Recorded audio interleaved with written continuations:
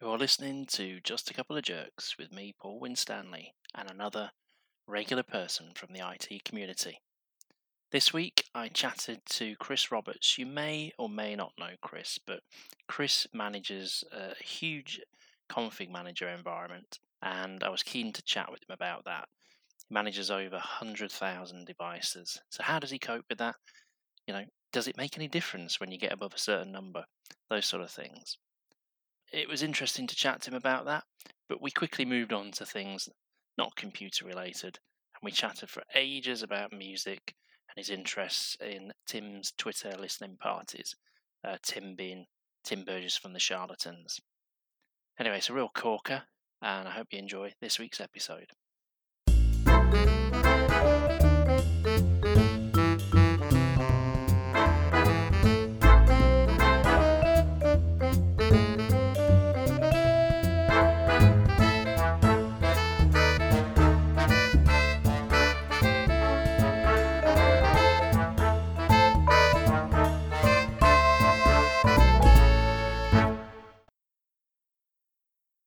Yeah, it's for somebody that's used to being at home quite often, and I've got the run of the house. I can go where I want, I can do what I want, I can be on calls whenever I want, and then all of a sudden you're sharing it with everybody, and it's the same as you. I've got teenage sons, so I'm not going to see them.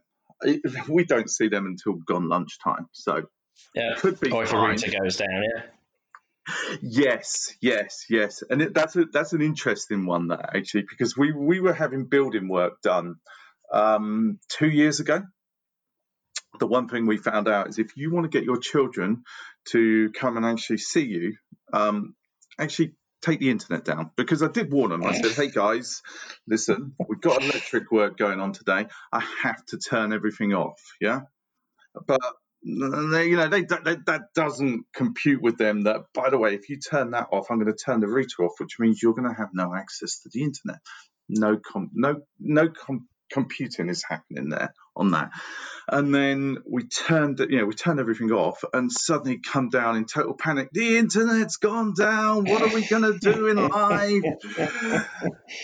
Oh, jeez. Did they start sweating and shaking, did they? It feels like that. It is definitely. I mean, it's definitely like a drug withdrawal for them to actually have to sit there and go, yeah, by the way, for the next 2 hours, you may have to see your parents, and you may have to talk to us on a one-to-one basis if you want to continue that communication level. And then the other son turns around and says, no, it's all right, I've got 4G. And we're like, well, there you go then. Life's complete. Yeah. Yeah. Oh, it's unbelievable, isn't it? I mean, we're as bad with the phones, aren't we? When we're all, we're on commutes, everyone's sat on them, we're all tapping away. We're as guilty as they are. But it's when they emerge from the room. It's the only time you see them come out of the rooms, isn't it?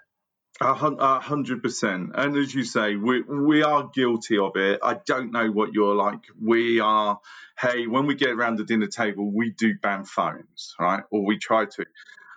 And then I sit there and I know that there's something happening. It could be football, right? It could be a football game going on that I want to see, like, the updates from, or it could be something at work happening that I'm just kind of, and it kind of like, really, you should be switching off, but you're not, because you end up kind of like, I'm just going to have a sneak peek, and you shouldn't, but you end up doing it. So it's terrible, isn't it? I mean, you think about 20 odd years ago, we didn't even have any of this. And now we're totally consumed by it. And, the morning routine, let me just check my notifications and everything that's all happened. And that's why you're lying in bed and you think, geez, I need to get a bit of a life, really, and try and stop that in some way. But it's hard, isn't it? It's terrible. You do exactly what you say. It's funny, and I bet you we all in. Actually, it's not just the industry. It's wherever we are. I wake up in the morning, and rather than get out of bed and kind of like, I just pick up my phone and just have a look and see what's the day. Yeah, what's the day ahead going to look like? And I'm Yeah. like, actually, I could just walk down, have my breakfast or whatever, and go to my laptop to see this. But no. I'm going to start the moment I woke up. I'm looking at my phone, like, what's happening in the world? What happened? Like, the news.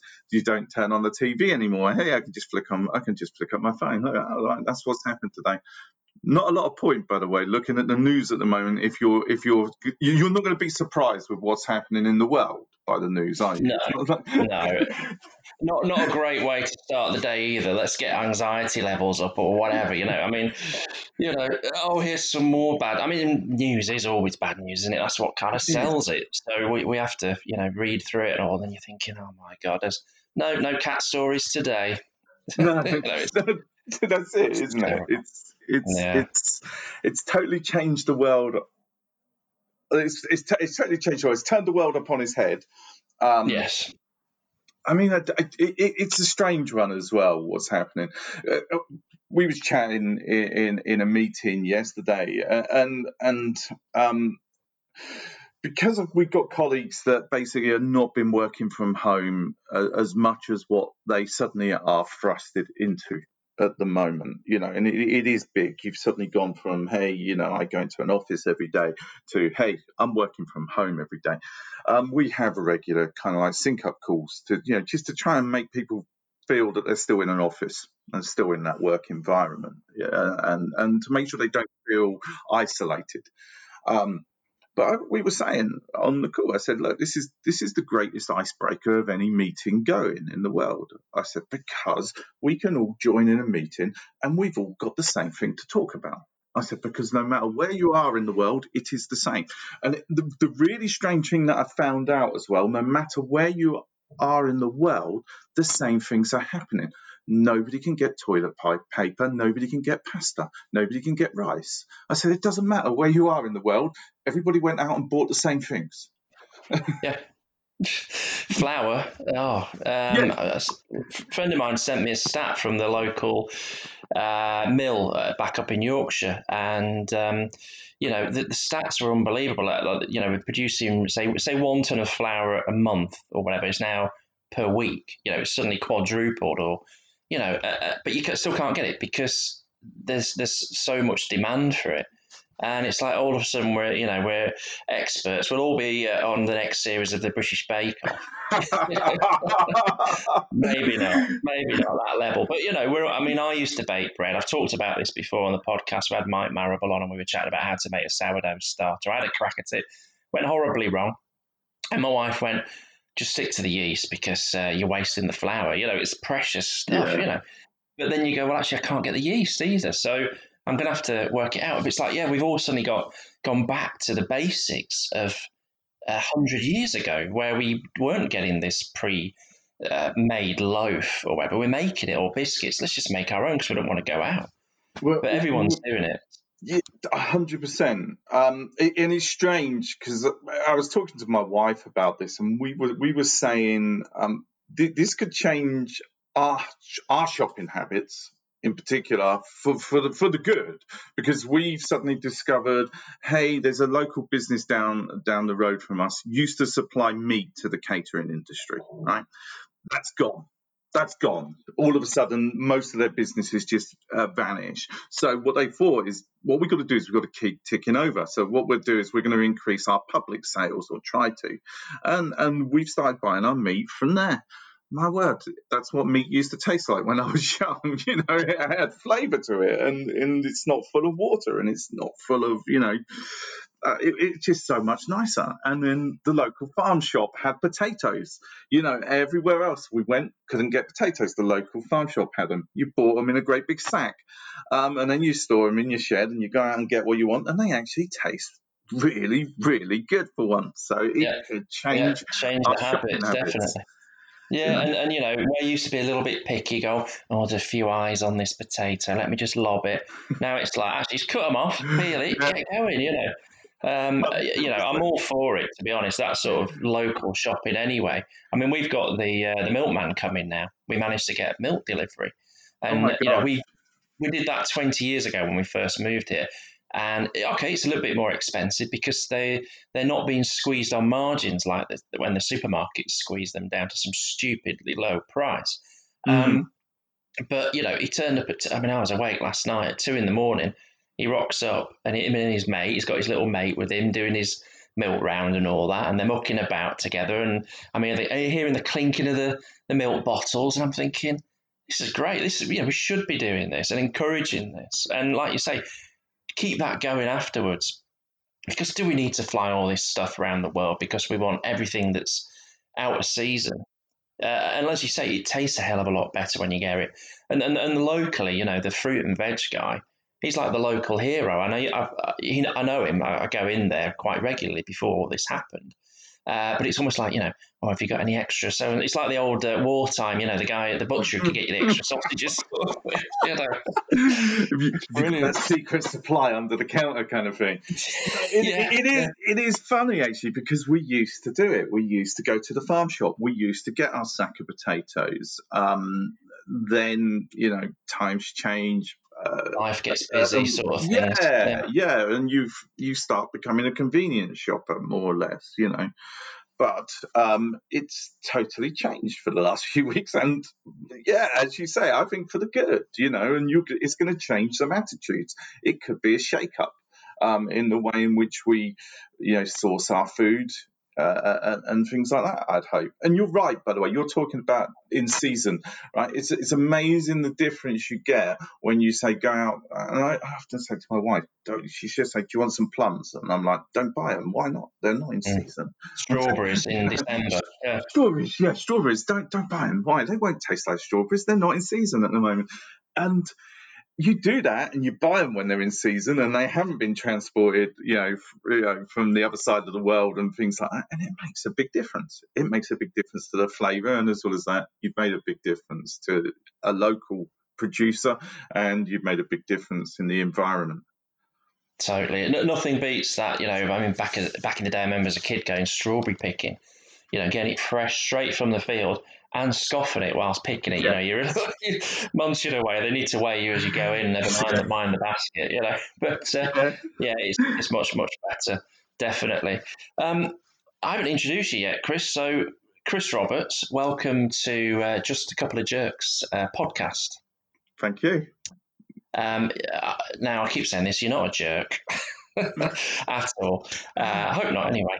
But so I've started this podcast now. We're quite rolling with this. I'm really enjoying doing it, actually. We're having a good old banter, a bit of a chat about things. And it's really to talk about how we're in this IT community. You're out there on Twitter and you go to user groups, that sort of thing. We'll chat about all this later. But, really, you're in the middle of all this and you get kind of a status, not a celebrity status, but a little bit. You kind of get, you get thrust upon this. And, for myself as an MVP, definitely more so probably.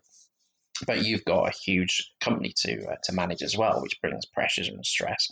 And ultimately, what I'm trying to say by being a couple of jerks is just ordinary people trying to get through the day, trying to get things done. Thanks for joining today. I really appreciate you coming in for this and joining the chat. No problem at all. I appreciate it. I was quite surprised, when I got the message from you, because I'm not the MVP. I'm not one of the superstars of the client management world, as we would call it, now, or endpoint management. In that sense. But we've met a few times at the WMUG events. Yes, in London, yeah. Yeah.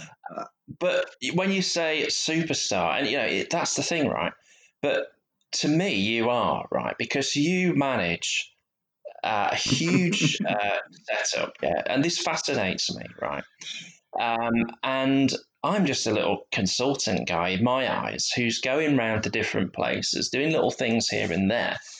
But to me, what you do is amazing. You're going to tell me it's not in a minute. But, Should we do the figures? Should we do the figures? So Do the figures. So Go on. there's 107,000, approximately. Well, I think now we're down to about 105,000 Windows 10 systems in our environment. We actually don't manage the mobile devices within our team. So, hey, that's good. That's less of our plate as such. But as well as that, we've got some servers in there. So we manage these with SCCM primarily. But we're also an Intune household now. So when we throw in that, our infrastructure looks like, so we've also managing servers with our SCCM. So I think we're up to about 112,000 clients in total. We've got a CAS and 3 primaries. It's historical, that. Because we were over the threshold, or at least when we implemented this at the time, At the time, it was 100,000. Yeah, and actually we were just under, but we knew we'd go over. There was no point, you sit there and look at it and go, look, we may as well, when we're planning this infrastructure, let's plan it for our future. So yeah, and they seem big numbers. I suppose now when I talk to you guys and things like that, I suddenly realise they are big numbers. But they are, yeah. But then it does it become irrelevant? You're managing for 20,000. Next up, you're 50,000. It just keeps stepping up. Does it become meaningless? Really, just figures, or am I putting that down slightly now? No, you are dead right. I always say this. I say, look, if I get involved with all kinds of things, and one of those is interviewing people as well that are going to come into the organisation. And we're a global organisation, so when I say interviewing, they're not coming to see me. We're on the phone or on video conference for these kind of things. But and you'll get guys come in and they're saying, "Oh, I've only managed 30,000 clients," and I'm like, "That's an irrelevance, actually, because what we're going to do is we can teach you the scale." Right, we can teach you, techniques to manage in scale, right? But actually, the principles ultimately remain the same. Yeah, sometimes we've got to be a little bit more controlled about what we do. And how we roll stuff out, just because you don't want to roll something out that affects the huge amount of people like that. Yeah, exactly. Yeah. But ultimately, everything that you do for 5,000, 10,000, 20,000, right? We're doing the same thing. Right? It's just sometimes a bit more challenging. Oh, right. So it was pointless getting you on then. No, I'm joking. No, it was fascinating me. So I've scaled sites at that level in the past, but but that never got going. This particular project I was working on, it was to do over 100,000 devices, and so the infrastructure was built up, but the migration never happened in the time that I was there. So, setting up the infra for that is, a bit of planning, that sort of thing. It's not too difficult. But then the management of it to me seems different. And I suppose ultimately it's about a team of people. It's got to be, really, hasn't it? 100%. And your team, are you numbers wise, are you fairly hefty or? So let's get to give you a kind of breakdown for that. So we kind of got split within our team as well. So I actually work as an architect across what we call our whole cluster. So across a number of our operations. So we have an individual imaging team that produces that used to produce the traditional images. I mean, we'll touch more on that a bit later, where we've gone over the last 12 months. But it used to produce the traditional images. There's 3 full-time members in that team. Right, and they produce a Windows 10 image, and they're also responsible for the updates to the Windows 10 image. And then actually managing SCCM itself and the whole infrastructure, deploying out all the applications, deploying out all the updates, etc., etc. We've got a team of 8 that does that. So, and as well as that, within that 8, you're not just doing the basics. Hey, I'm going to deploy this out because they want this piece of software. It's actually when you've got somebody that comes from you within the business with a challenge, and you've got to solve those challenges as well. Hey, we've noticed that XYZ on this model of laptop, and we need to change that. And can you roll out this registry key and then run this script once that registry key's on there? And we're like, yeah, fine. Have you got the scripts? No, of course we haven't. we're hoping you would actually write those for us. So we end up doing a lot of scripting and stuff like that as well. But yeah, So I mean, you're 13 in total. constantly learning then. Yeah, you're constantly presented with new challenges, I assume. 100%. Yeah, oh no, Yeah. without a doubt. It's the thing that gets me up in the morning, with a smile on my face, because I know there's going to be challenges. I know there's going to be my boss is going to contact me and say, "Hey, Chris, I've got this mad idea, and can you make it happen?" Kind of thing. And I'm like, Oh, you're like, sorry, line's breaking up, can't hear you. maybe Just checking my phone first thing in the morning, get back to me later. Yeah, that's the advantage of being global, I suppose. You can do that, kind of thing. Yeah. My boss is based in Chicago, Right. Yeah. there's a time difference there, which suits me because I don't like mornings. I'm not a morning person, so I'm often on Oh, my I got you out of bed for this, have I? Sorry. No, it's not too bad. I mean, I was only working. I think I sent my last email at 1:00 yesterday in the morning. So, yeah, I'm a bit of a workaholic as well on that sense. My wife says I like my job too much. That's why I'm a workaholic. Yeah, and you do come across that way. So well, I think you have to be probably with the environment that you're working in and the numbers. Yeah, I think I'd assume you're, again, another assumption here, but your team are all pretty keen on what they do. I can't imagine there's someone in there going, "Oh God," maybe there is, but Yeah, right? The odd one you get. Well, everybody has their off day. Everybody has their day when you're like, do you know what? I really can't face this today. But you go in, you see the challenges that are ahead of you, and that picks you up straight away because you sit there and think, well, we've got to solve these problems. And yeah, generally within our team, we've got the same attitude. I work with some really great people. I mean, I'm going to give a shout out now because I've got Bob Young who will come to events like MMS. He works in Philadelphia office for us. Incredible guy. Was originally the service owner for the client management team. He's now a fellow architect with me, and we constantly fire ideas off of each other. And then I've got the service owner now that sits in Austria, Renata Ratberger. She's just an amazing SCCM person, by the way, particularly when it comes to the SQL side of SCCM as well. Yeah, if I need a SQL query writing, I just go and say, Renata, can you write me a SQL query? Because you're much better off. She'll write it in, she'll go, she won't even write it. She'll say, oh yeah, I've already got one known for you. Here you go. But yeah, that's what you need. Such a talented lady in SCCM, and pleasure to work with as well on that sense. And then we got guys in our Asia office like Ricky Kong, and that he's a software updates expert. So if I've got problems with software updates, it's no point in me, and I do understand them, and I could easily find the answer, but that's why you have skill levels. That's why we have subject matter experts within our team. So I can say, hey, Ricky, can you deal with this for me? It makes my life easy so I can concentrate on the things that I need to deal with during the day. But Well, this is it. I mean, definitely it's such a beast of a product, isn't it? That you can become skilled in certain areas. I mean, my thing is OSD more so than software updates, and architect even more so than inventory or whatever. But it's one of those things that you get the SMEs focusing right down at that level. So when I hear Brian Dam or whatever in the community going about software updates, or Jordan, I go, yeah, a bit more than I do about that.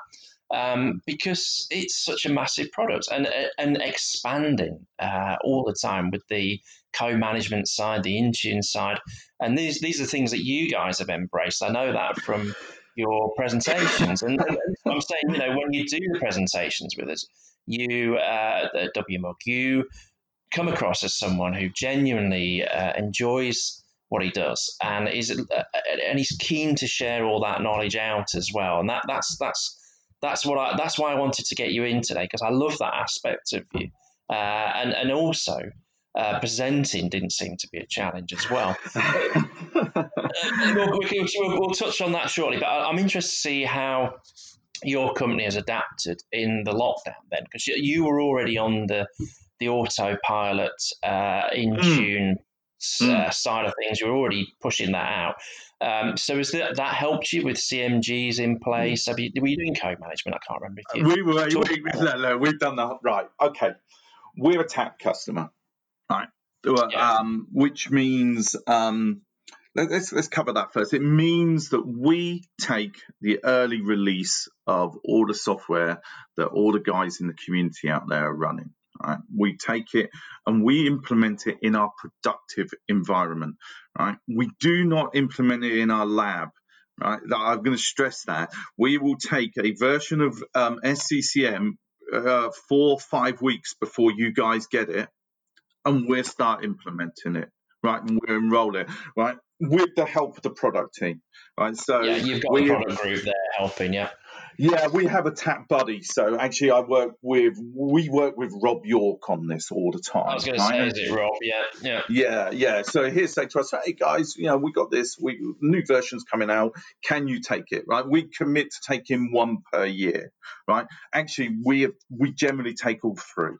Right. The only time we don't is if it matches our quarter end closing, and we just basically cannot patch SCCM at that point. Right. That's the only time that we hit issues, right? So we take that advanced version. Now, with that, right, what these guys are going to ask us to do is also look at the new features. Right. So all the pre-release stuff, they'll say, "Can you turn this on?" Yeah. Yeah, not all of it. I mean, because obviously they look at they know us, they get to know us, and they know what we do and what we're interested in, and where we're taking things. And then we're saying, yeah, okay, we're going to do code management, right? So we did tenant attach the moment it came out to actually get our Azure AD attached, and then we took code management and we took cloud management gateway. I mean, we've had ours in place now. So I think it's since at least a year and a half, 2 years. Right.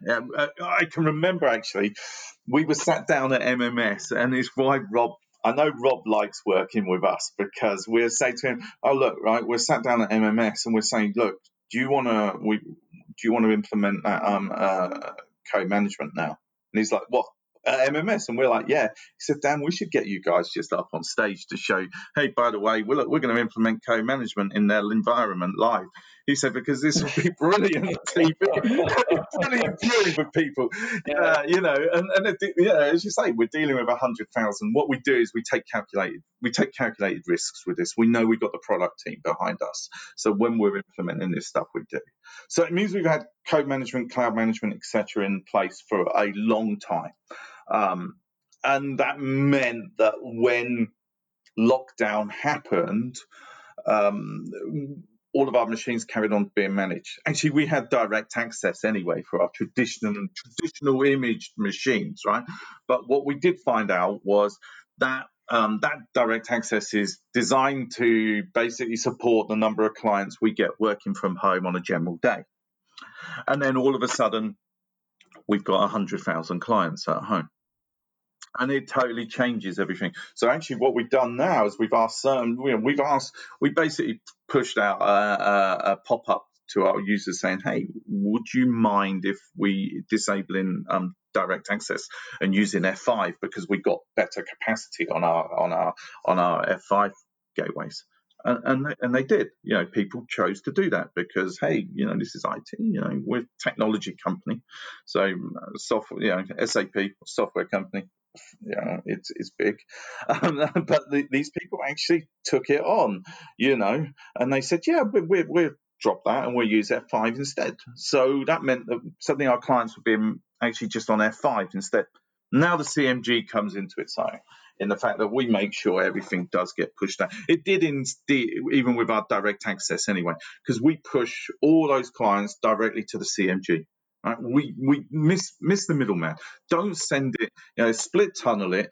Don't send it through your network, because all you're doing is sending it in and out at certain times, and then you're bringing data up to you're sending messages up to the SCCM, and then you're downloading packages across that same line. So split tunnel it. Yeah, was our attitude, and we do with the F5 as well. So everything's being split tunneled. We send it through the CMG. We download updates directly from Microsoft Update on the clients that need that, and we download the applications from the cloud distribution point. That's it. We did that.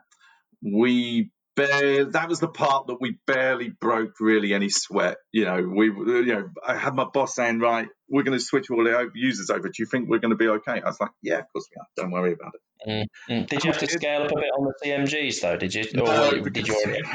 Right. Okay. So I was talking about this on Twitter actually this week as well with people, because there were discussions about it in Australia.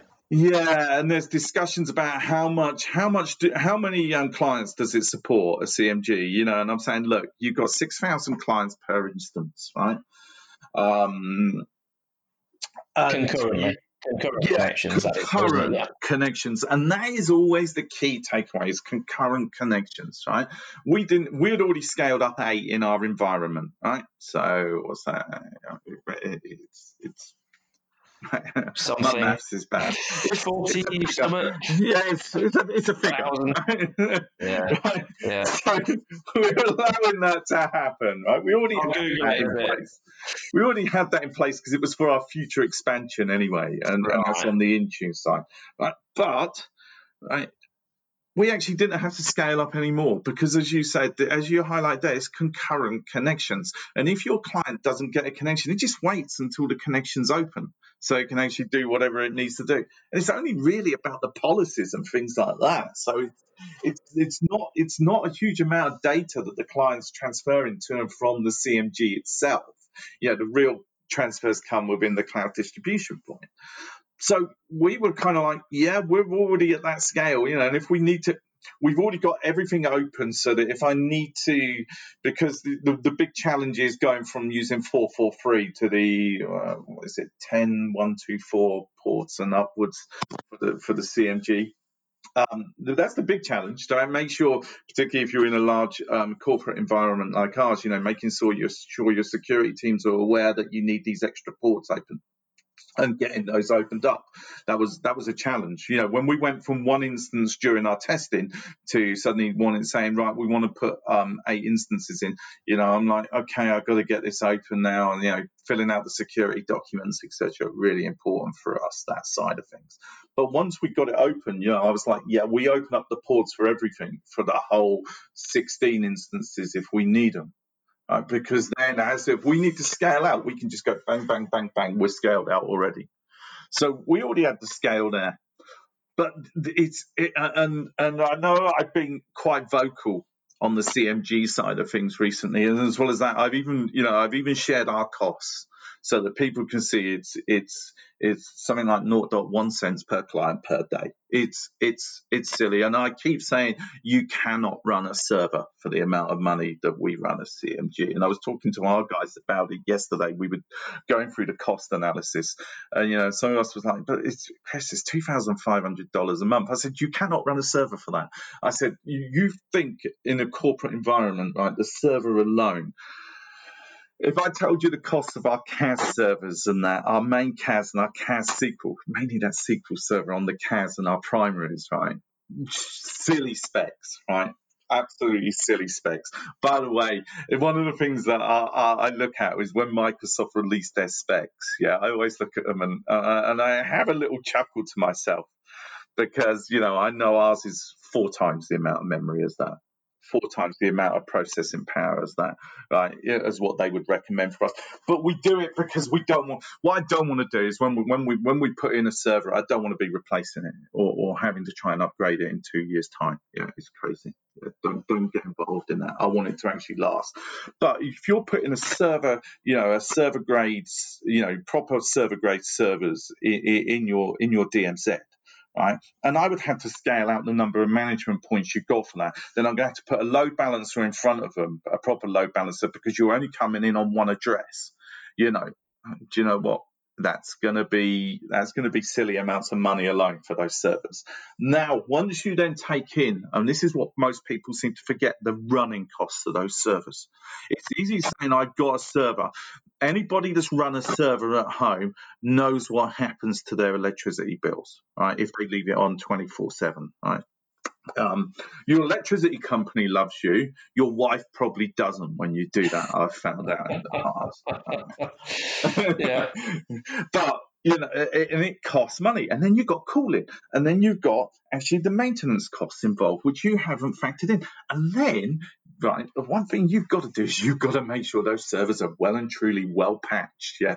Do not leave them exposed on your DMZ without being, making sure the patching regime on those is absolutely critical. And I'm not just talking about your Microsoft patching here. I'm talking about things like the firmwares on those servers as well. Yeah. Slightest vulnerability, somebody will try to exploit it.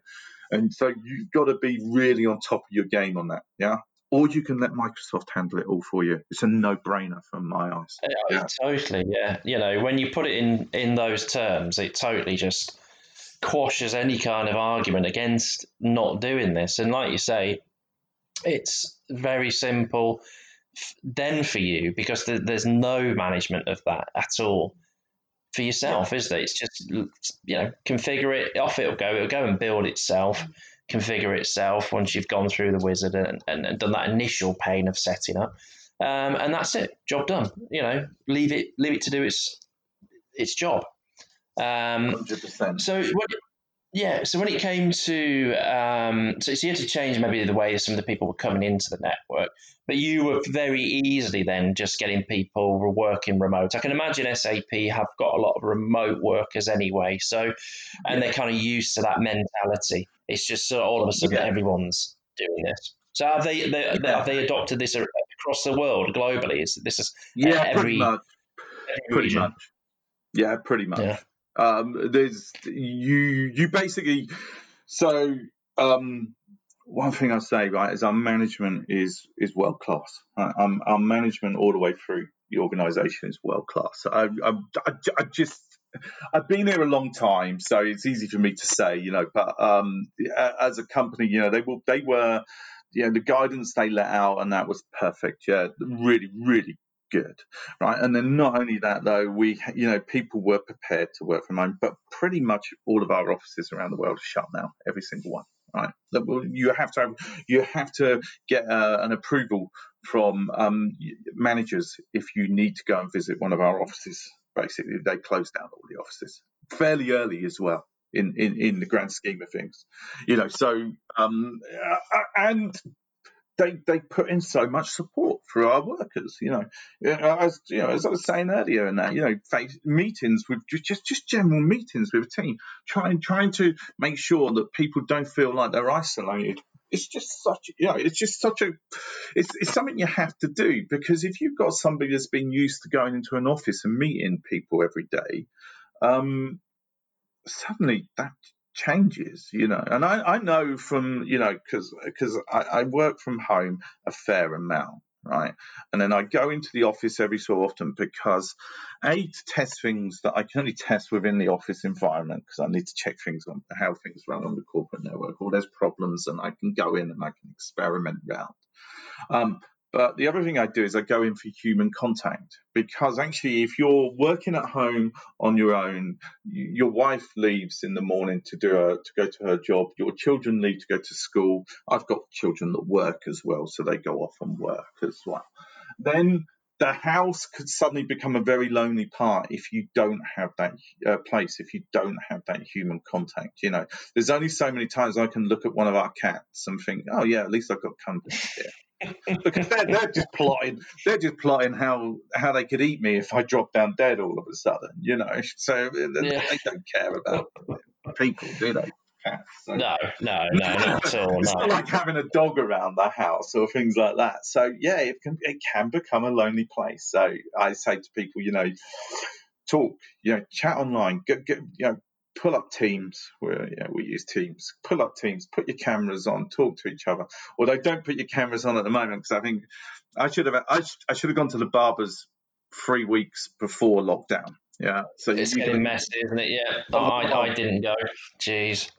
It's a regret in my life now not going to. Some of the other things in life. I'm just sat there thinking, do you know what? I regret not going to the barbers 3 weeks before lockdown. Yeah, no, I'm like going, okay, so I think my student look might be coming back soon. Like stupid curtains and, early 90s floppy hairs back, Yeah, yeah. I Terrible, think terrible. it's definitely happening. It's going to be funny what everybody's going to be like. I mean, because obviously we're in lockdown for another 3 weeks now, so it's going to be Yeah. funny what everybody's going to look like come the end. But you're not going to be Yeah. able to get I mean, a the barber's thing is, appointment. I was going to say, we're going to be cautious about going back to the barbers anyway, aren't we? Not as soon as we do come out, we're not going to be rushing down there. I don't know. I think it would be like the loo roll, I think everybody is going to be. You won't be able to get an appointment. You'll go down there. There'll be queues out the door because obviously you've got to be 2 meters apart anyway. Even when I think this ends, but there'll be miles down the street. Yeah, you forget it. They're going to have like clippers on the end of poles as well, aren't they? Clipping our hair and Yeah. God, isn't it crazy, really? But I mean, this is totally unprecedented times, and Yeah. SAP seem to have adapted very well to that, and the way they've handled it is fantastic, really. And um, you know, it's such a huge company to be so quick at responding to something like that. So yeah, but so from our perspective, from endpoint management, right, we've had a hard sell over the last 6 months, right, because we've released our Intune autopilot provision systems, right, where the user takes the device away themselves and they connect it to the network and they follow the instructions on the sheet and then they end up with a perfectly provisioned SAP system. So just an insight into that, by the way, we're doing AAD join only, so we're not getting involved with hybrid join and having to deal with all of that. And the only thing we're doing is co-management, but AAD join, so we're going full in modern is the way I like to put it. Yeah, we're really diving in there. But because we've had that's been a hard sell because what you're saying to an end user is, and your IT teams, by the way, is like, yeah, how you used to give that machine that was just the user could log in and it was virtually ready. They'd have to just, perhaps do a couple of things afterwards and that. Yeah, really the end user's going to do that themselves. How much work? Well, it's 15 minutes, 30 minutes, maybe.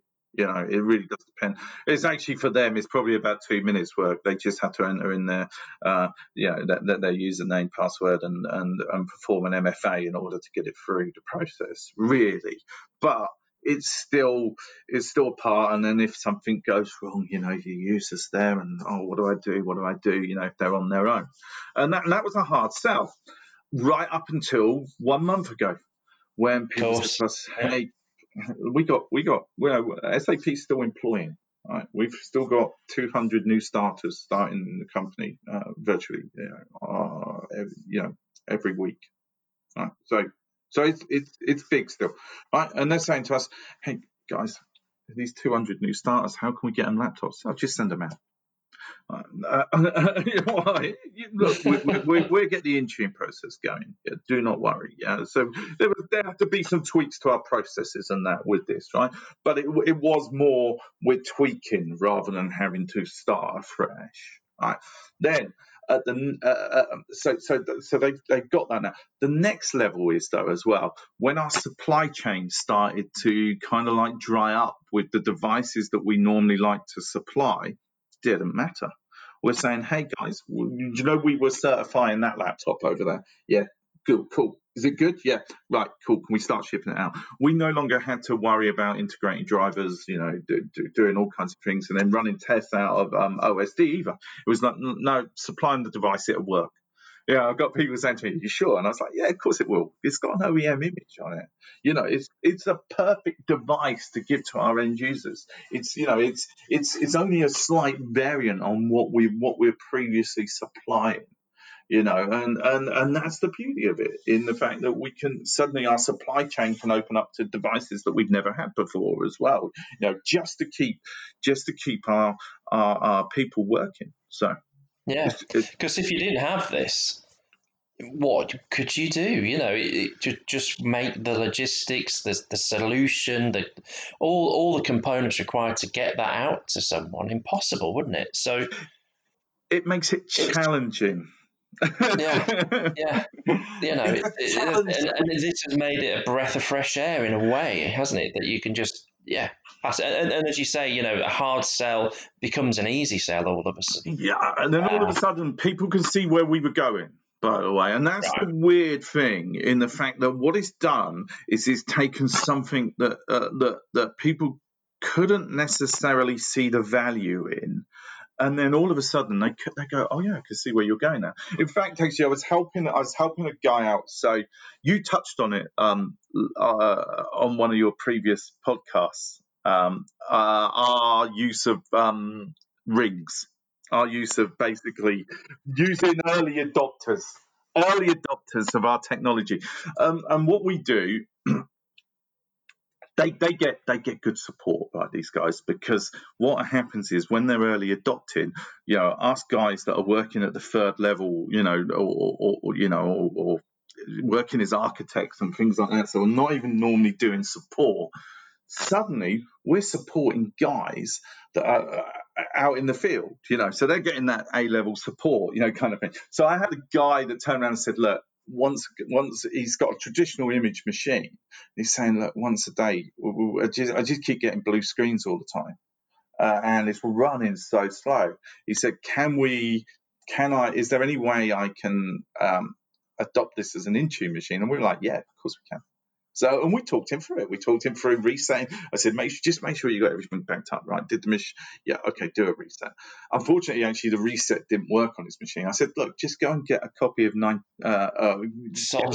Media Creator. Yeah, get the Windows Media Creator off the internet. Create yourself a boot stick, and we'll talk you through. And we talked him through, and he booted it, and he got it, and it configured it. He wiped his machine, and it went into autopilot. And suddenly, he turned around at the end, and he's got a perfectly working machine. He's like, brilliant! Wow, brilliant! That is, superb. Thanks, guys. And then they start to see the value in what we were trying to propose, in the fact that actually the world's becoming remote, right? We're gonna, and I think one of the other things that come out from this is, do you really need to be in an office all the time? Yes, as a worker? Exactly. And I was going to mention that at the start. Those things that are changing. It's not just fruit and veg, meat deliveries. Does this change the way that you operate? Yeah. Do we need to do that commute? Yeah, exactly. It's wasted time commuting. And particularly living. I mean, I live outside of the M25, but in order to get to our office, I go around the M25. It's a car park someday. Christ. There's just, why? And it's the worst stretch. It's the stretch from the M40 round to the M4 and around by Heathrow. Yeah, it's the worst stretch. Oh, I don't want to be on that. I don't want to be saying that. It's wasted time. It's yeah, exactly. Yeah, you probably know more than what I do, because working as anything in consultancy, I can remember doing it. You sometimes you end up out on the road. I think even consultancy nowadays, you can do much more without actually going even to visit the customer as such. But still, you have to go and visit your customers. And it's just like, the times I sat in traffic and think, well, why am I doing this? Why am I doing this? And you do it even in, and I'm not a consultant, I'm working for a single company, but I sat there and I think, why do I do this some mornings? It's taking me an hour and a half to get into the office. Yeah, and I've got an hour and 15 minutes journey on the way home. Yeah, that's 2 hours, 45 minutes of my day that I could have spent in a much more productive manner. Yeah. No, I totally agree. And you're in that worst part of that M25. And, I try to avoid the rush hour, but you can't, can you? Really, it's impossible. I mean, now, I bet it'd be an absolute joy to drive. My son's up in Warwickshire at university, and my eldest, and come June he'll need to July, you'll need to leave the houses in. So we'll have to go and collect it. And I'm wondering what's going to happen around that time, lockdown measures. Are we allowed to go and do that? But I'm thinking, well, actually, if we are allowed to do that, it's going to be a lovely drive up there. that will It'd be be almost like actually. driving back in the 50s and 60s on the motorways when they first opened up. Yeah. He didn't get they didn't just send them all home then from his university, or was Well, I don't know if he wants to come back. Year 2, it's that point where you start moving away a bit. You're thinking, okay, I've got my flat now. The first year is in like yeah. halls of residence, so they get booted out at Easter time and Christmas. And now he's no real reason to come back. So No, there's no I obviously can lectures give you and the bad physical news. presence on site. To give you the bad news, though, my daughter was the same. She was like, I'm not going to come back. I'm not going to come back. I'm not coming back. Yeah. And then she got to the end of the 3rd year and she's like, I'm coming back. And she's back living with us because it's so expensive to buy a house in our area and things like that. So it was just like, yeah, I'm not going to come back. And then suddenly she's there. Yeah. And she's like, why would I want to move out at the moment? I've got it easy in this house. So. Yeah, no, I can see that. I can see that. I don't know. Maybe daughters are different. I don't know. I know I didn't want to go, but at very different times, obviously. Yeah. So I went to university in the early 90s. I finished about 94. And the thought of going back home was like, God, no, that's not on my mind at all. But I did go back for a couple of months. I'd moved down to London and then I finished a job. I moved into another job and it wasn't right for me. And my partner, who's now my wife, she went up to study in Leeds. So I went and moved up there. So I went back home for a couple of months and I was like, oh, yeah, that's enough. That's where my daughter went to university, up in Leeds. So she did love it up there, and she's like, the only thing is, so she works in she works as a designer in advertising, and she says the problem that she's got is it's a very southeast centric kind of environment in a lot of ways. So the opportunities that she had coming back down here were going to be that much bigger for her. So she kind of like tended to. It's an easy option as such to be down here. So. That's the thing. I mean, I went up to Sunderland to study, and at the end of that, it was like, okay, where's the work? It wasn't in the northeast, so No. I had to shift and came down to London purely initially for a chap I was living with. He was his ex-girlfriend even at the time, and came down just for her birthday. And we looked at each other as we were down here walking around London, and we're going, why don't we just come down here? It's not working for us up in the northeast, and that was that really. So I mean, Chris, was that in IT, Paul? Have you always been in? I was trying to get IT. I didn't have a clue what I wanted to do when I was growing up at all.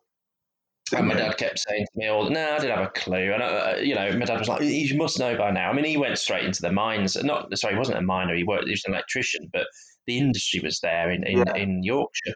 Obviously, that all fell apart in the 80s. But for me, I didn't want to do that anyway. But he's like, "What do you want to do? You should know by now. You're 14." I was like, "What? You're crazy." Yeah. And so I went, oh, journalist, I don't know. But I was into art. I was doing a lot of art stuff. Then I kind of sacked that off at sixth form and went more to the business studies things. And then it was only really at uni poly stroke uni, that Windows came on board and Microsoft. And I was like, oh, I get this. Yeah. But then it was like trying to get a job was hard because I didn't have work experience. So, I mean, for yourself, how did you get involved in it all? I was always I was doomed to be in IT because I remember, so going back, I mean, I can remember back in the early 80s, when the first home computer boom happened in the UK, always I was like, this is something that I get. Yeah, I kind of like, I get it, because my brain thinks quite logically through problems. Yeah, So same here. it really does match computers really well. So like, Yeah.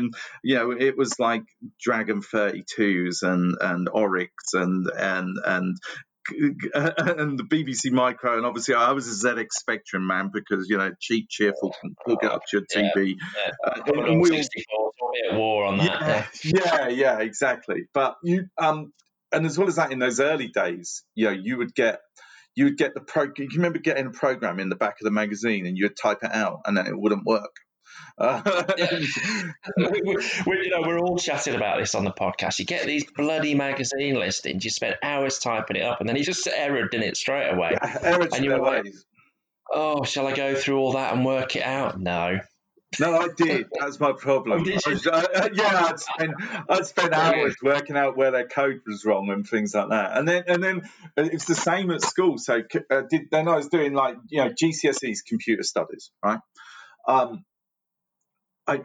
Should I say? Yeah, I'm going to say it. I probably knew more than the teacher about programming, because I'd already learned to program and stuff like that.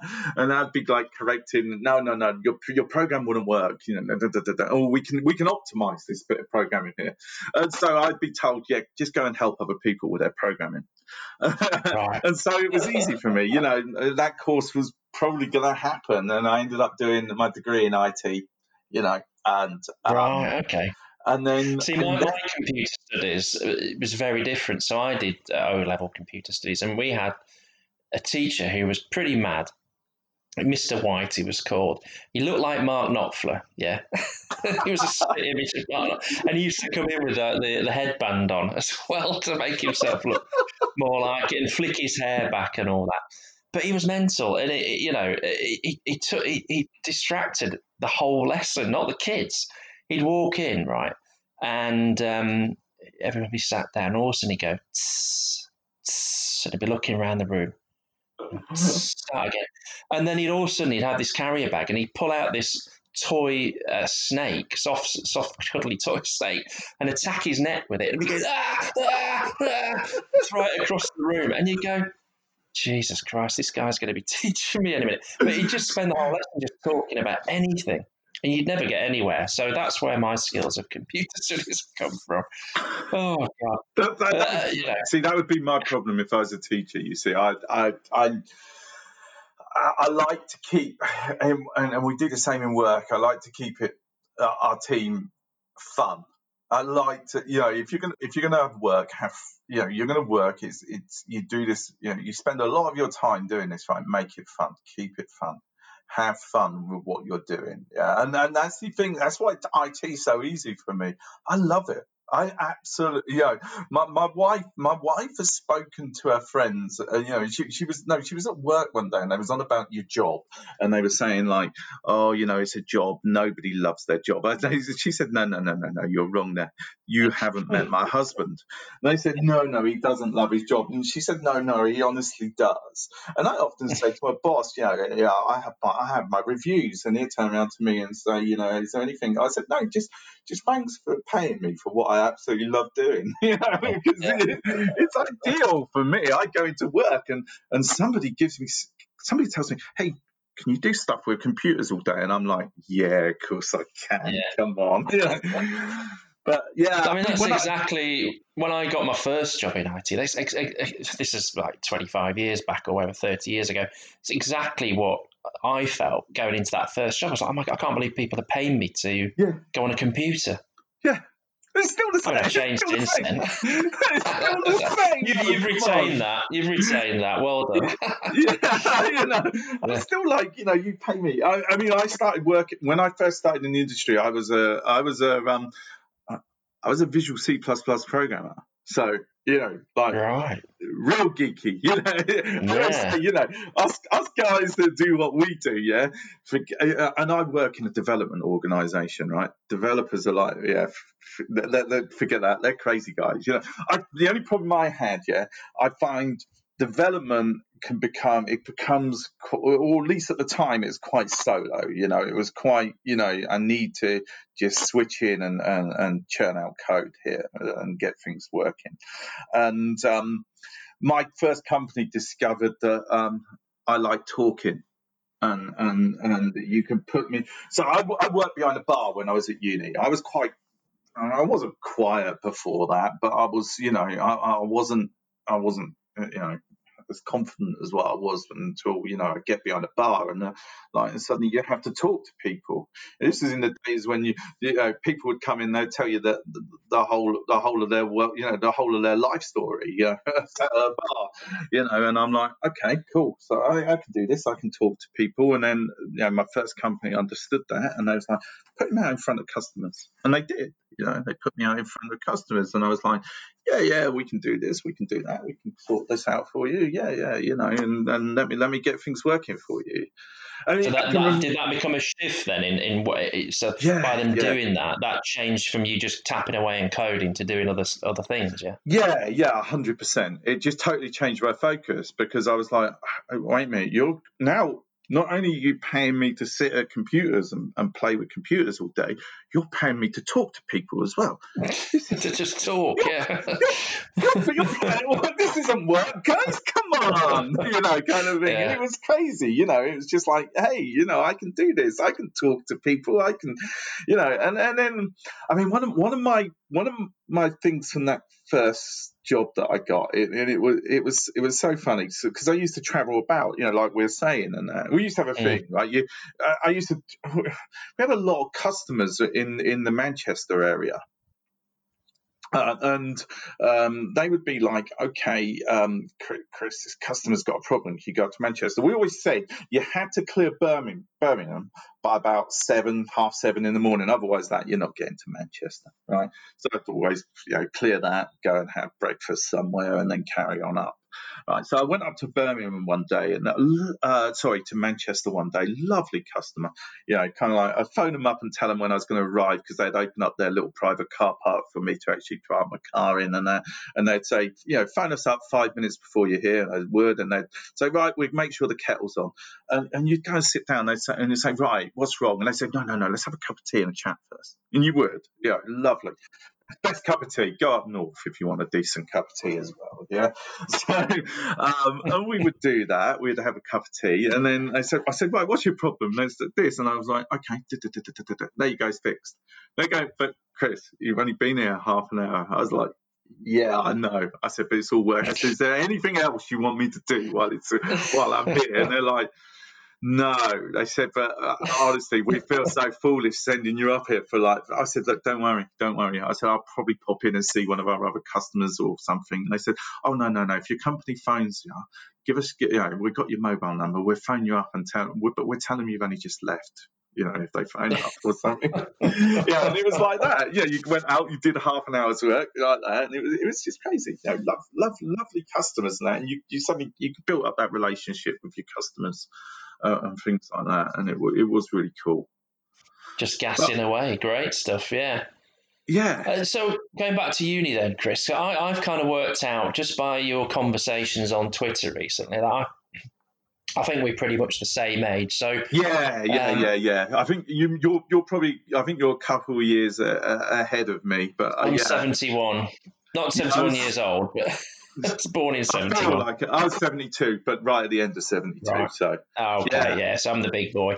So I had a year out between uni as well. So what's that? But I had a year out between sixth form and uni as well. So yeah. I had 3 years at sixth form. Yeah, I didn't start. Okay, so I was like, I'm going to go out into the big wide world and all this stuff. Why do I want to go? Yeah. And then I realised the big wide world wasn't for me at that point. So yeah, that's it. I didn't know I didn't know what I was doing. So I ended up dropping art at sixth form and then taking on board business studies. Very exciting. And did that A level in 1 year. So I was there for 3 years. I didn't actually start uni until 90. So what you start about 91? Did you? Oh God, no, 92. I think my 92. Yeah. It was just before my 20th birthday. So 92, I started out. Right, yeah. And where did you go to uni then? That was Brunel, but I did my HND first because I was like, you know what, 2 years HND, I'll finish that, and then topped it up to my IT degree at the end of it. So for 2 years, so I actually spent 4 years at university. So it's like, yeah, brilliant. Give me another 2 years of this. And then came out in 1996. So just at the height of 96. Britpop. Yeah. Height So of this is Britpop. it, right? So I know. So this is it. You're very vocal on Twitter at the minute on the Tim Burgess Twitter parties, yeah.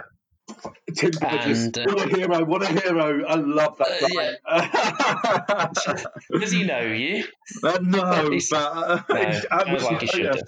yeah, no. That's right. Now, IT's a passion, but now you've hit on my real passion. I have 3 passions in life, right? One, a football club, Liverpool Football Club. Right. Anyway, Yeah, forget I've that one. seen that on Twitter. Well, LFC, it says. I thought, oh try god. not to discuss. Right. The weird thing is, right, football it's tribal. It's tribal though, so that's why I don't really get involved in football, right? And actually, I did once on Twitter, right, and that was with Lego because Lego released this Man United's Old Trafford Stadium. Big Lego fan, right? But I'm like, you guys do not understand that, right? That's tribal, yeah. Where's Anfield? Where's you'd be like, come on, you can't do that to us. So, particularly Man United. I'm like, oh god, but that's tribal, so I stay out of it a bit more on Twitter, right? And Yeah, then there's there's a the lot of IT side. LFC fans who are config manager people. You got Jerry I know. Hampson, Yes. Kent, he's one as well. Anyway, go on. Well, the weird thing was actually we were in MMS last year, and I was in a session as Liverpool were playing Barcelona at Anfield.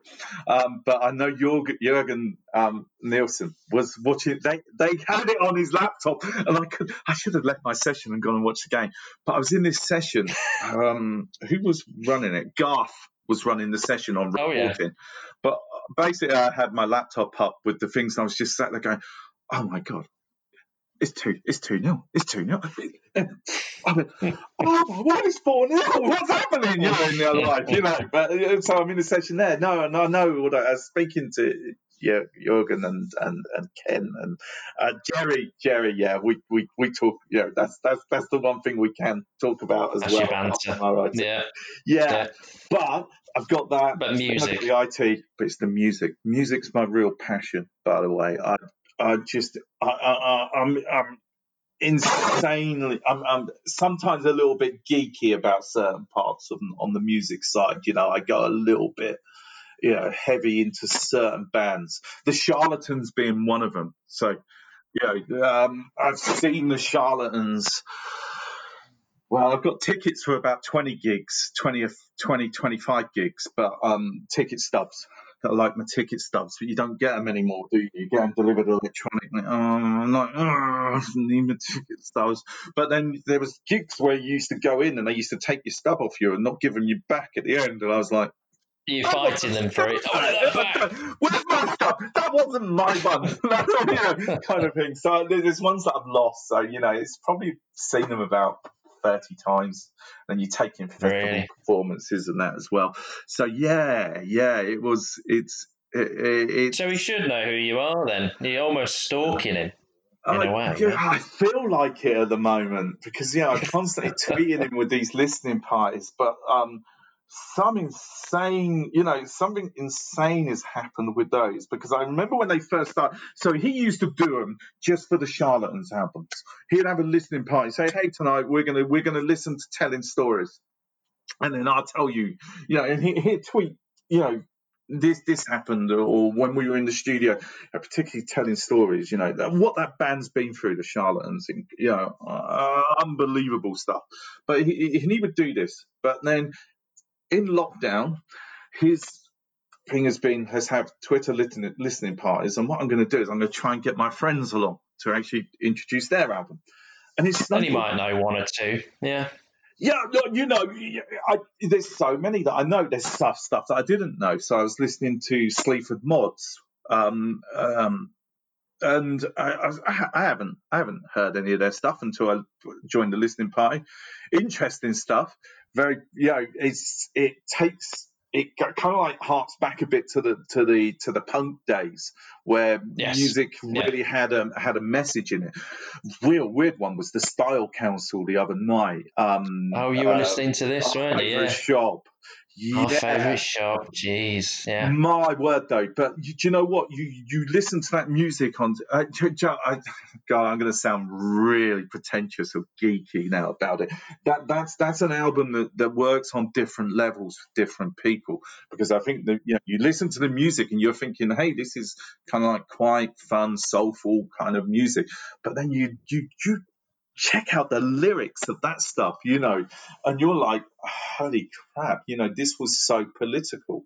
But you didn't realize it with the Style Council. You realized it with the Jam. The Jam were a political band. The punk movement was based about, inequalities and politics of what was happening at the time, right? But you didn't understand that. That was exactly the same with the Style Council. And I went through those lyrics, and I was like looking at some of the lyrics as we were going on. And I was like, you know what, this rings so true in our modern world now. That in since the time that this was released. I mean, when was that? 88. It had been like 84. 84 would be my guess. Yeah. I'm not that good, but since the time of release, not a lot has changed in our world.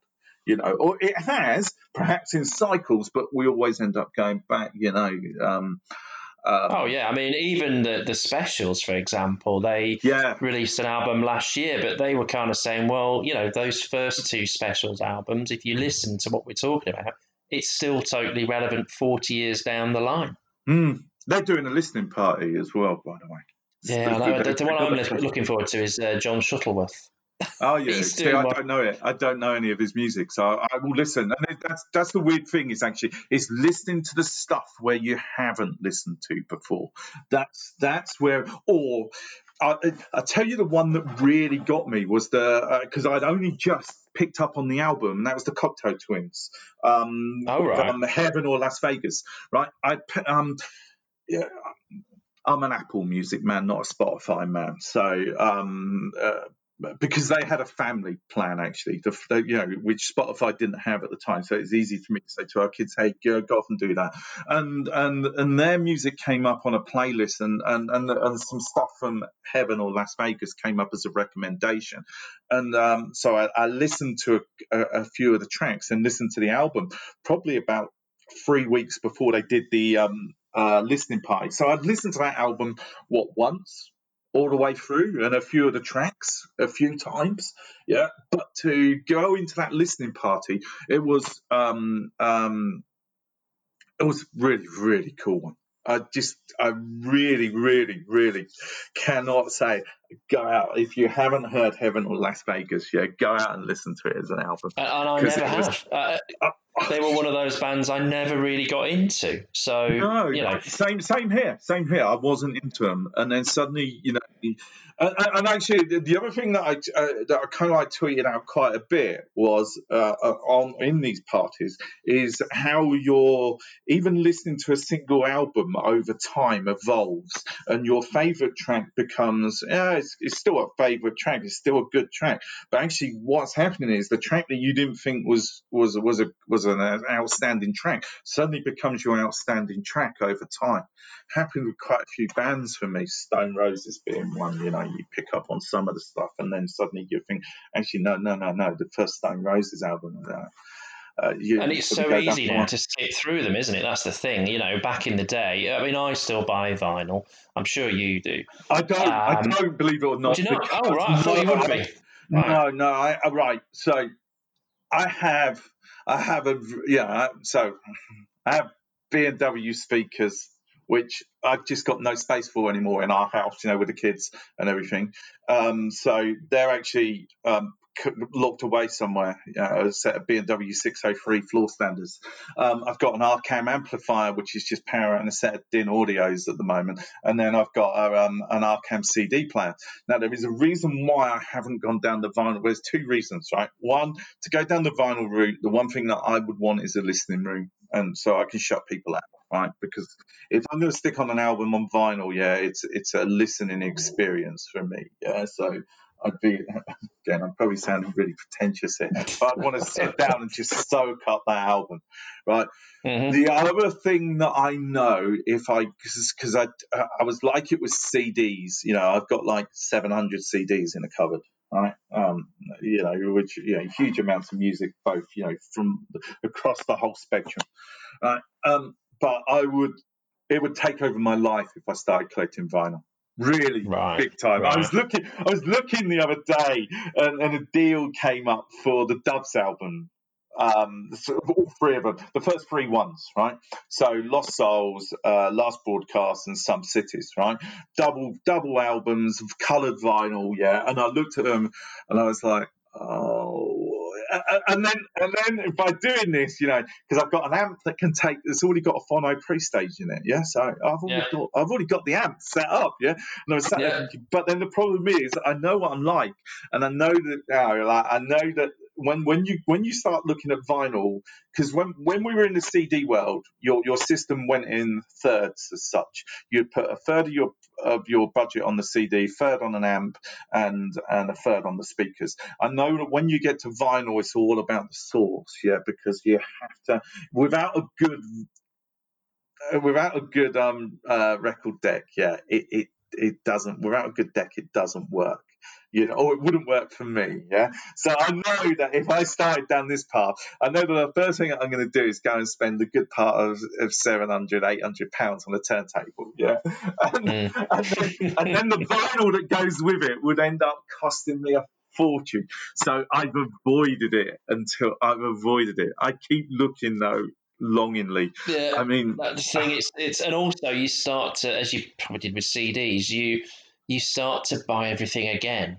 So I mean, it's a Buffalo Tom record that's dropped through the post today for me, and 25th anniversary red vinyl, and I didn't have it when I was at uni. I used to listen to a mate's copy who I lived with, and I had it on cassette. I taped it off him, and just like, oh, all right, I'm gonna get that. It's like, okay, I've got to have. It's been obsessive, and as a kid, I was yeah, ridiculously so with certain bands, getting the yeah. 7 inches, the 12 inches. Oh, there's a picture disc, I'll get that. The albums, stupid. See, I'm the same. Right, so the Charlatans going back, right? The first single, Indian Rope, right? So I basically I had to trawl through Record Collector magazine in order to find somebody that was selling Indian Rope on a CD single, because CD singles were hard to come by. Right. One, Oh God, you could get 7-inch vinyl really easy, but I wanted the CD single, right? So I ended up paying something like about 15, 20 quid for the CD single, because I wanted them all. Gotta have them all, I was a bit the same with the early Oasis albums and stuff as well, because they would release an album and it would have a very, so when we were doing the What's the Story Morning Glory listening session, right, the album had a track called Bonehead's Bank Holiday, right? Sorry, Bonehead, it's not that great a track, right? But I had he to won't have be listening. I had to, yeah. You never know. Wow. I had to have that track. I had to have it. So I went out and bought the vinyl. Then I've got nothing to play it on. Okay. Or then I contacted a mate and said, "Look, can you bring your turntable down? What for? I need to record this one track onto tape, Yeah. right?" And then I did it. By the way, the weird thing is, before I sold that copy of What's the Story Morning Glory, and I shouldn't have done. It's one of those things that I'm like, why did I do that? But I sold my copy because it was a Creation Records copy, so Right. it was rarer than the copies that you get now. God. And I think somebody paid me something like £55 for it. Yeah. And how much is it worth now? Do you know? Yeah, I don't even ask. Don't ask. I haven't looked. Get onto Discogs, have a quick look. I've made the mistake of looking ones. I think people are paying anything up to about £90 for it now. And I had the same. Yeah. I had the same with Be Here Now and definitely Maybe. And So I remember a mate of mine. He got Jesus Jones Info Freako, some kind of 12-inch sort of a variant or whatever, and he was going, this was back in '92 or whatever, going, this will be worth a bit. I don't think it is. I think it's probably about $2.99 still. No, yeah, exactly. Pick your bands well. So a friend, basically my best mate he's done his back in now, so we don't get to the gigs. He will only now do gigs that he really, there's certain bands that he will still go to, and that's it. Yeah, we were going out at least twice a month, to gigs. And that it's particularly in that that mid-90s period. And that, went to my first ever gig with him, but unfortunately, he just can't get out as much now. So, and I'm like, fair enough. He's had to retire virtually from that scene. He was he's a bit older than me, but he was basically going to all the punk bands in the late 70s. Right, but he's got all those punk bands on the color. He was the same, like somebody would release something and it was on a limited edition, red vinyl or something like that, and he's got all those on 7-inch. And you're like, this, your collection is worth a fortune. The weird thing was, actually, he used to sit down and record the John Peel sessions on a reel-to-reel machine. Right, that's his dad had this reel-to-reel machine. He goes, here, you can have this, and he recorded all the Peel sessions. And he said, and it was like, and we used to say to him, these things are gold. You've got all these Peel sessions. And he was like, yeah, nobody else will have these. And he said, and then the internet came. And he said, and I could download the whole lot that I had for just like that. He said, because I wasn't the only one that recorded them all. He said, everyone was doing it. He said, everybody had recorded these on tape. And he said, and suddenly the internet bought the whole. He said, and stuff that I didn't manage to record. He said, and now I've got all these. He's. But you never know, do you? You could have been the only one doing it. I know, like the Doctor Who's, the TV series. Yes. They wiped all those back in the day, but people recorded off air, and all the audios have survived. Little people like that doing that. Yeah. You might be the only one doing that. I think there's like 2 or 3 people did it for Doctor Who, and they managed to cobble it all together and effectively get all the episodes at least in audio format. But I mean, that's the thing. You spend hours and hours doing that thing, recording it, and then like you say, I can download it off the internet in minutes now. Yeah. Yeah, because I was doing the same though with through that 90s period. I was doing the same with all the bands and that we were going to see or I was into. So there's some weird things like there was a program. It was called. I'm sure it was called Hotel Babylon, but it wasn't the Hotel Babylon that we would know. And it was Danny Bear was the presenter on it. I can remember that. Oh, God, yeah. Echo Belly appeared on there and did a version of Atom, right? Which if it was only ever a B-side, right? And I was like, and I recorded this and I had it on video, and I had these whole videos that were basically just full of me sat there waiting, right? They're coming on, boom, TGI Friday, stuff like that. TFI Friday, TGI, God, that's bad. TFI Friday and all that stuff. Yeah, I was recording just the bands because Did you get the Shaun Ryder one? Yeah. Yes, I did. Brilliant, that. It's brilliant.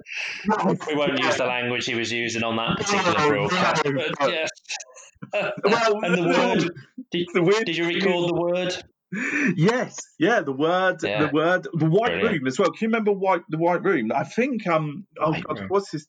Yeah, I mean they had there's some classic again though, but now I can go on YouTube and these are all on YouTube. Somebody did the same as me and recorded all this, and I'm like, okay, I can get lost in YouTube. Particularly if I'm working late at night and I just like put stuff on in the background. I'm like, and particularly after the listening parties. So I've been doing these. So like we did the. It sends you off then to look at other things, does it? I take it. Yeah, I mean, it does, but and it's weird, Do you do the Tiny Desk YouTubes at all? The Tiny Desk. I've seen a few of those. Yeah. I mean, fantastic. Some of those as well that I've gone through and that. We just have this. We just have this. This great thing, the internet, that gives us all this now. Which obviously, has impacted artists because we used to buy all their stuff and now we can just freely listen to it and watch it. But having that, we didn't have that back in the day, did we? It's recording your own mixtapes, wasn't it? Compilation tapes and all that. What did I say though? I said it on Twitter quite a lot just recently, right? Mixtapes, right? What did you used to do? You used to know your starting song. You used to know where you wanted to get to at the end. Or at least I do. Maybe I'm a bit too geeky about all this music. I knew how I wanted it to start, how I wanted it to end, and then everything in between was just trying to map out a journey. God, I do sound bad now. I'm just listening to myself. Yeah. But it Well, was. that's It was what doing a bands are trying to do when they do their album, isn't it? When they're doing the Yeah, track listing, that's yeah, what they want from it. They've got the opener, they want to hook you in, and finish off. I mean, one of my favourite bands, Afghan Wigs. yeah. They Never got did an into him, by the album. way, but I've heard Oh, I've check heard them stuff. out.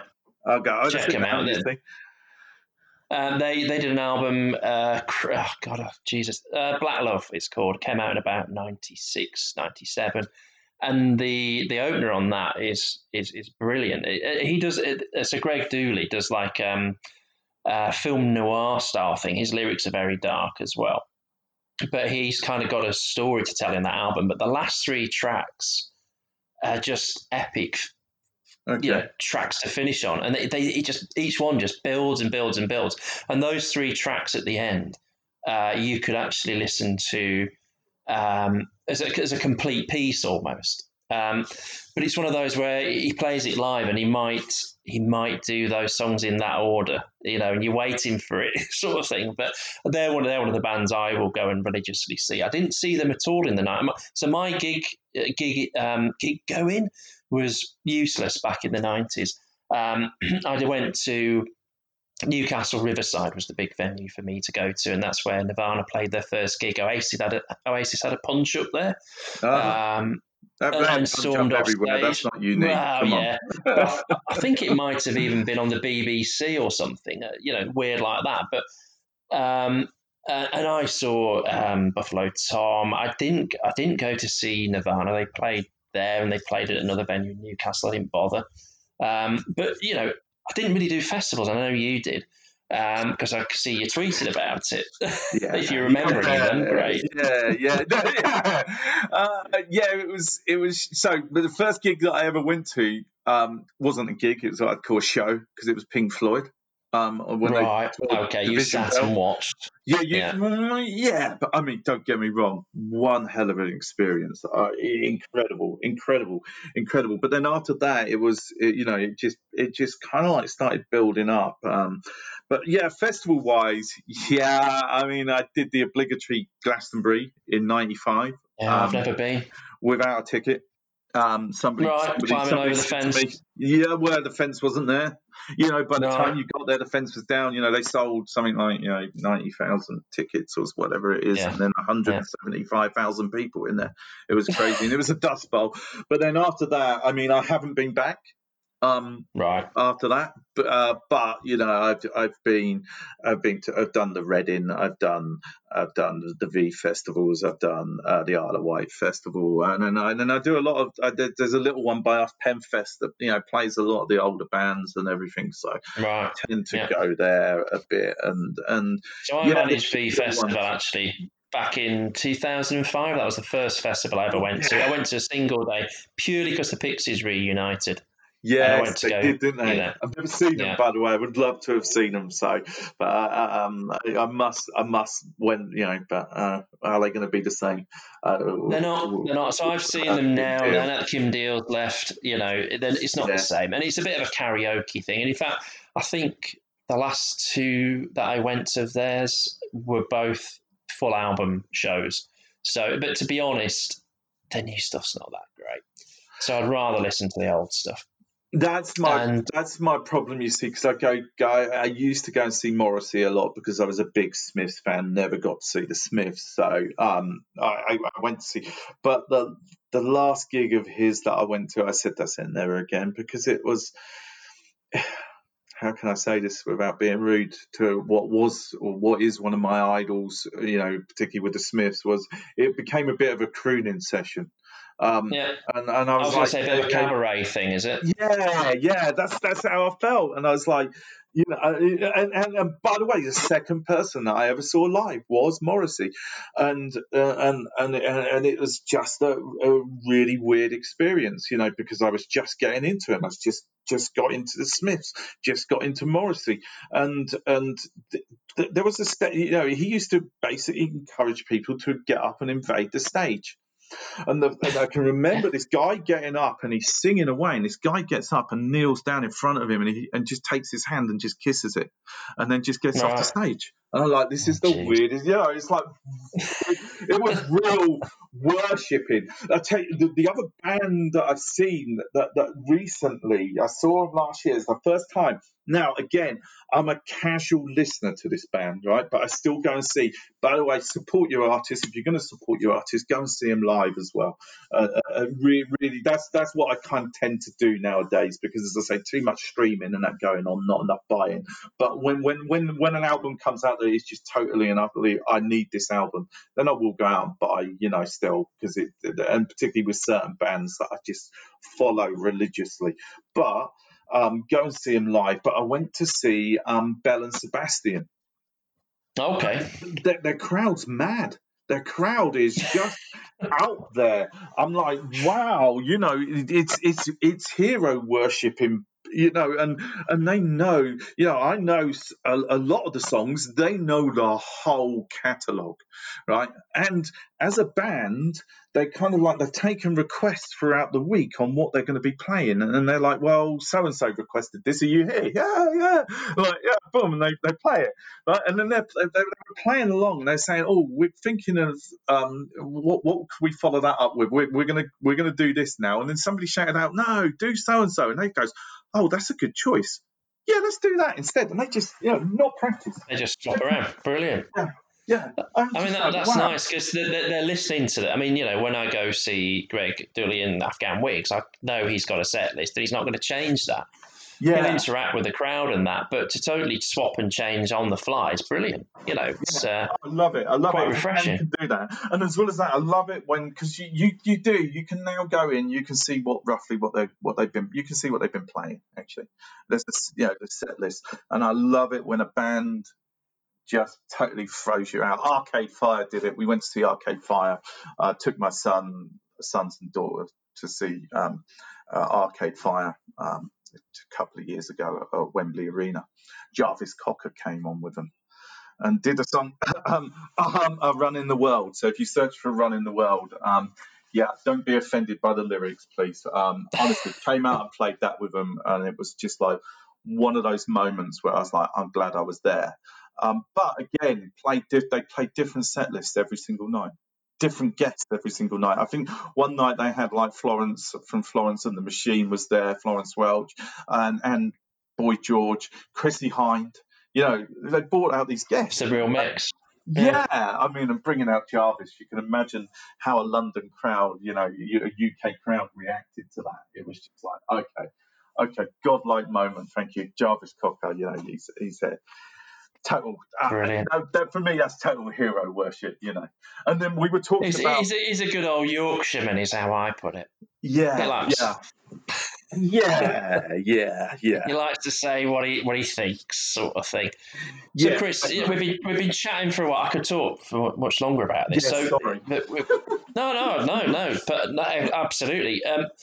Give me all right, if you can, give me your 5 bands that are your big bands that you go, these are my go-to bands that I always listen to. Obviously, the Charlatans is going to be one of them. Charlatans are number one of them. I get a lot of derision from some of the other musical press, but Shed Seven's another one. The reason being, they're a fun band. They do you know what? You know what you're going to get, and you always get 100% performance. Rick Witter and the boys, respect to them. Yeah, I always go and see them. Suede are another one. I always go and see Suede when they're touring. I love Suede. Brett's just so class. Really is. From the newer parts, as I say, the ones that we've just recently started doing, Arcade Fire, definitely the next time they tour, we're going. I've seen them on the last 2 tours. Yeah, both times have just been absolutely outstanding. And who would I put as my last one? Oh my gosh. Do you know what? I'm struggling because there could be anybody here. Let's go Happy Mondays, right? Because you always have fun. right? And I took my children to see Happy Mondays for the first time last year. Yeah, twice actually. Once at a festival and once actually on their own, and it was amazing fun. So let's put those in. But honestly, the list would be just too long because I constantly go. I constantly want to go. Oh, editors! Big shout out to the editors. Editors, right? Yeah, I've Right, got a mate sorry. who's into them. Yeah. Got to shout out that one actually because again, the last band that I saw as well this year, incredible gig. So Yeah, and one day we'll be able to all get back to gigs eventually. I'm looking forward to that moment. For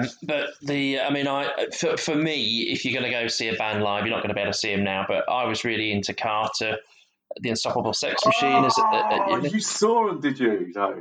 I didn't see them in the '90s, but I saw all the Reformation gigs, and they did them every year. Me and a friend, and we were right in the heart of the mosh pit, and that was an exhausting night. Oh my god! You know what? I've never seen them. Really wanted to see them. Jesus. They're an insane band. They played. So obviously they hadn't played together for a while. They split up. Remain good mates, but purely because they weren't getting anyone going to the gigs anymore. They just stopped doing it. But the what was it? The guy from oh god. Oh, I've forgotten the name of the band now. But one of the guys, one of the people they knew, died. He was called Wiz. What's he from? Not Gang of Four. I can't remember. Anyway, they did there was a charity, a sort of fundraising night in his memory, and we had the guy from Therapy singing, Andy Cairns. We had Senseless Things. I don't remember who else. Anyway, the two guys from Carter were going to play, and they announced it as an acoustic thing. So they were on last, and they came on, and they got the drum machine and the samples, and actually found them, and decided to just do it like that. So it was all kind of pretend that they were going to do this acoustic set, and they brought it on, and they played 4 songs, and they completely brought the house down. And everyone was like, oh my God, brilliant. Totally out of the blue. And then they decided later that year that they'd do to celebrate. I think they'd been split up for X amount of years, kind of a celebration, to do a Reformation gig. And they did the whole thing. And it's just a mental experience. And it's probably not even worth watching on DVD. I've got one of the DVDs of that. But the experience of being there, the light shows, are unbelievable. But yeah, we were right in the heart of the mosh pit. So it was, I remember one bit, we were kind of, maybe a third of the way back, right at the back of the mosh pit. And by the end of the song, I was actually on the front row. And I thought, how the hell did I get there? How did that happen? And just getting crushed to death. Brilliant. Anyway, Chris, thanks ever so much for joining me today. I've really enjoyed having a chat with you about this, and I could talk to you for hours about the music stuff as well. Yeah, unfortunately, probably gone on about it too much, but sorry, it's my passion above all IT as well, so you have to suffer that with me. No, I'm not suffering at all, mate. I totally love chatting about it, and I'd say you're more a Britpop era guy. I'm more of a grunge Seattle era guy. I think that's probably lines up with where we went at the time that we went to uni. I think it lines up with that. It would do, wouldn't it? Exactly. Yeah. But then you move on. I've moved on to slightly the as I say, I saw Oasis live so many times. Really sometimes as well, though, it's the slightly fringe of Britpop in some ways as well. So bands that weren't really there. Suede in particular, that Dogman style listening session was just, I was like, okay, and yeah, but anyway, we must stop. But Oasis and Blur, I'd say you were the Oasis guy, yeah, in that battle. Now you see, I saw Blur a few times as well. So it's unfair. Don't put that one on me because I did the Park Life listening party as well. because I'd seen them quite a few times. I'd seen them in the Parklife era as well. So it wasn't just something like, oh yeah, this band's gone big now. Yeah, I saw them. Just as they were kind of like going big as well. So it's Brilliant. No, I was Oasis, so I listened to a bit more Blur in the late night. No, I don't know when. Yeah, late 90s. When was it 17? Was that the name of the album? I don't know. Yeah, it's one with Song 2 on. 13. 13, yeah. Yeah, that's the one. So I listened to that, but that's because to me they've gone a bit more guitar-y, a bit more they heavy. got a bit more interesting, didn't they? Yeah. That's unfair of me because, as I say, I listened to Parklife in that listening party and I forgot because you're picking up albums that you may not have listened to all the way through for quite a long time, and actually there were some tracks on there where I was like, do you know what, this was heavier than what I thought it was. Actually, it was a bit more blast out the guitars more than. And Graham Coxon's a great guitarist, by the way. Absolute brilliant guitarist. So and really, of course you've changed in that time and how you listen to things, maybe. Yes. Matured or whatever. So you listen it to from a different angle as well. Anyway, look, we can talk for hours. Chris, thanks. We may catch up on this.